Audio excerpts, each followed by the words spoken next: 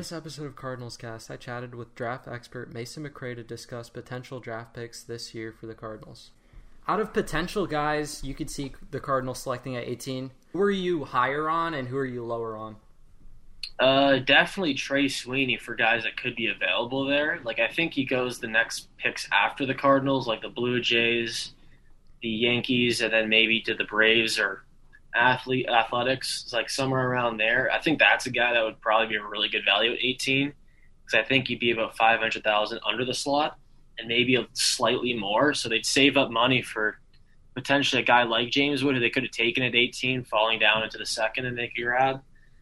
And then a guy that I probably wouldn't want to take at 18 that I'm lower on is probably Michael McGreevy, just because he's a sinker baller with optimal usage in college, so his numbers are a bit inflated. And I mean, I have command scores on him and Hoagland in comparison. I mean, Hoagland's about 10% better with regards to fastball command. So I think McGreevy in college, the fact that he's getting whiffs, it's not sustainable at the next level because of the shape of his pitches. And I think that he's going to have to throw more pitches, which leads just his zone percentage having a more important effect on his control. And so the more pitch he throws, the more balls he'll throw. And the fact that guys make contact at about 89% of the time in college, odds are it'll be even higher in Pro Bowl. Do you see some of the higher-end high school arms dropping to the second round? Yeah, it depends on who you view as like a top high school guy. Like, who are you thinking? Like the Lawler Mayer types? The high school pitching. So Petty, Andy Painter, Solometo. Yeah, I think Painter, maybe Solamento, Petty for sure, Gage Jump. Like, three of those four guys could potentially be available, to be honest, with your second pick. Painter would probably be the best bet to fall there just because I think Gage Jump either goes before that or ends up going to school. And then I think Petty probably goes right before that, and then Solometo probably goes like right around the Cardinals' first pick. But like, if a signability thing comes up, I could totally see one of them dropping to that spot. Another guy I'm really intrigued by is ECU second baseman Connor Norby. Last year, with our second round competitive balance pick, we took Alec Burleson, who's also out of ECU, and he's performed really well in the pros so far. I just wanted to ask you, like, what's the profile for Norby? Yeah, like Norby could honestly go in the first round to like the Indians, Rays, or Dodgers who value contact really heavily, and he's up there for contact rates. And he's also one of the few guys who's above 85%, hits balls harder than 105 miles an hour. And he's also playing second base, which obviously is more of a shift-induced position for a premium-wise, but it's still somewhat important just for athleticism and the fact that you have to move up the middle of the field. So if Norby is available at 45, I mean, that's a pick you got to hit. 54, but 54. Yeah. Okay, sorry. I was going to ask more of a general type question here. So like every draft has these under the radar guys that don't get picked until later rounds become, more well known. Who do you think in this draft could possibly, get picked in a later round but still perform really well in the pros and, maybe even have a decent career? I'll go with somebody like Chase Mason, who could be like a slight overslot, either in like the 5th to 7th rounds or like a 600K signing on day 3. He's just like really good blast data, looked good in the spring. I mean, that's just kind of someone I would absolutely love to overslot. And then someone like Mason Strong, who's from in the middle of nowhere, committed to Brigham Young University. He's just a catcher, raw athleticism. It's like if you took Harry Ford's profile and toned it down probably a slightly notch on every single like tool, that's probably what Strong is, where he could play like center field because he's just so athletic, but he's playing catcher because like he's good enough to play the spot too. And then he's just good bat speed, hits for power. I mean, if you could get him for like 800K on day 3 too, that's someone that could blow up. I wanted to ask you about Jackson Jobe. I think in your last mock you had him dropping a little bit, and I was wondering, is there any way he's there at 18? Like, I doubt it, to be honest. Like, he wants top 10 money, and so either like there's going to come a point where the team at 18, like the Cardinals at 18 just couldn't give him that money just because of the amount of money they have in their pool. Yeah. And I feel like if he gets to even the Nationals at 11, like he's probably gone, to be honest. I was going to ask about actually Harry Ford, seeing as Cardinals don't have too much depth in the catcher position. We have Herrera. We traded for Rodriguez, but I mean, we don't really have too much to fall back on. Do you think Harry Ford could be a guy that we could pick up who could really benefit us in the future? Yeah, that would be an amazing pick for you guys. I'm not sure if he'd be a catcher or a center fielder or where the heck they'd play him, but I mean, his bat's so good. I don't think you worry about anything, to be honest. Like, he's just such a good athlete. Like, he just does everything well, to be honest, that it's like, I don't know how he's not getting projected to go higher. I just think it's the prep catcher tag, even though, like, if you wanted to put him in center field, he could probably play the spot because he's just so talented. What about a guy like Peyton Stovall? I know I'm pretty sure the Cardinals are connected to him. Yeah, I mean that's sort of like the Connor Norby profile, where it's like contact over power at second base. That's basically what you'd be getting at that spot, and the fact that the Dodgers like him as well just kind of tells you that he's probably good. One guy we haven't talked about too much, Ty Madden.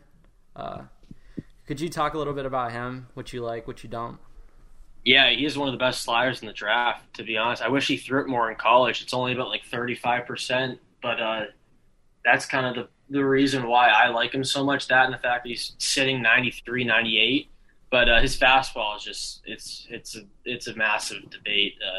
Whether or not it's a four-seamer at the next level or it's a sinker, I personally would probably go with a sinker, just to be honest, just because he's already throwing it with somewhat low efficiency right now. So perhaps you can try and turn it into like a steep approach angle sinker with some sort of a seam shifted wake effect to it, but I'm not sure. It looks like a relief profile, to be honest, even with the starter performance at the college level. He just hasn't thrown a third pitch that often this year. He's had a changeup this year, and he had a curveball last year that he's just rarely thrown this year. Another guy, he's actually number 18 on MLB.com's prospect or draft prospect list. Right-hand pitcher Andrew Painter. What do you think? Do you think that he's got the kind of stuff that we might need in the next few years? Yeah, he's sitting 95, 96, as an 18-year-old with massive size. He's got 4 pitches already. I think he's actually added a 5th one. He has a fastball that plays like a four-seamer with a high release vertical slot up in the zone. He's got a slider, curveball, changeup, and then I think he added a cutter in the 89 to 91 range.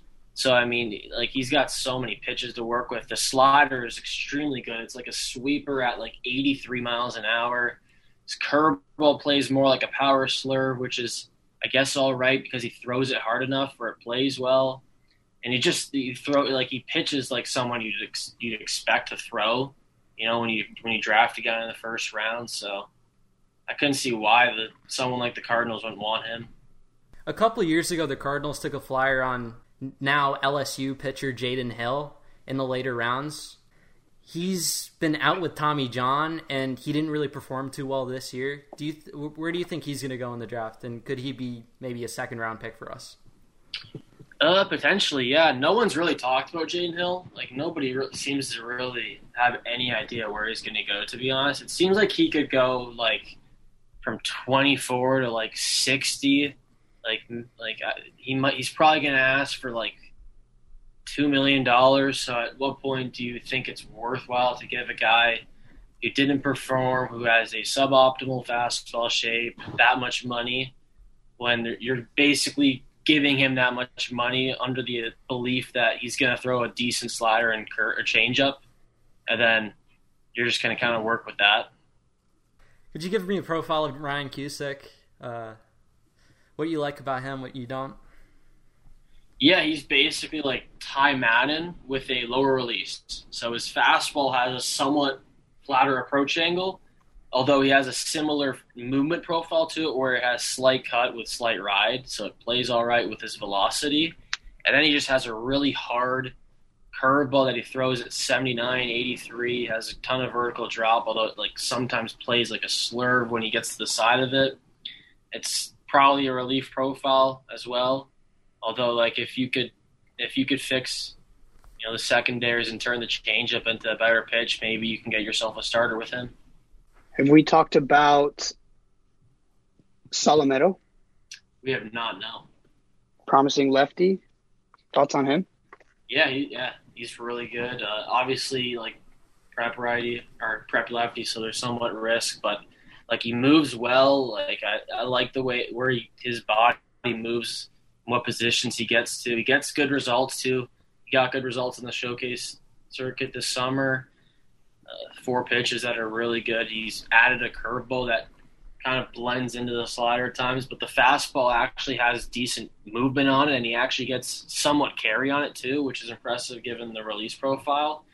But that's someone that I feel like is going to go like 19 to the Blue Jays. You're really high on Gage Jump. You're a lot higher on him than most people. Why is that? And if he drops to 18, would that be a good pick for the Cardinals? Yeah, I mean, it depends on who you ask. If they took him at 18, I think he'd be a great pick. He's one of the best pitchers in this draft, and I don't care what demographic you're talking about.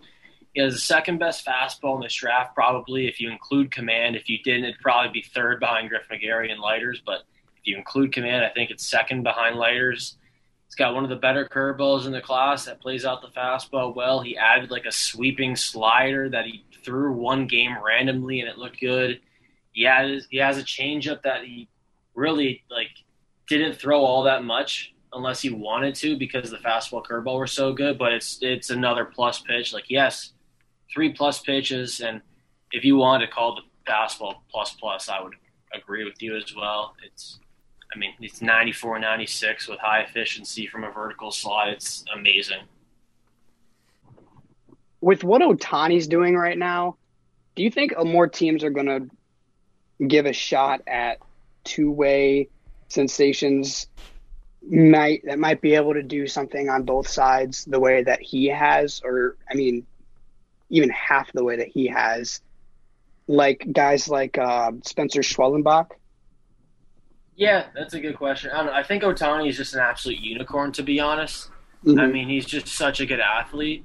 Like you look, so many guys have been two-way guys. Like Burleson was a left-handed pitcher as well at ECU.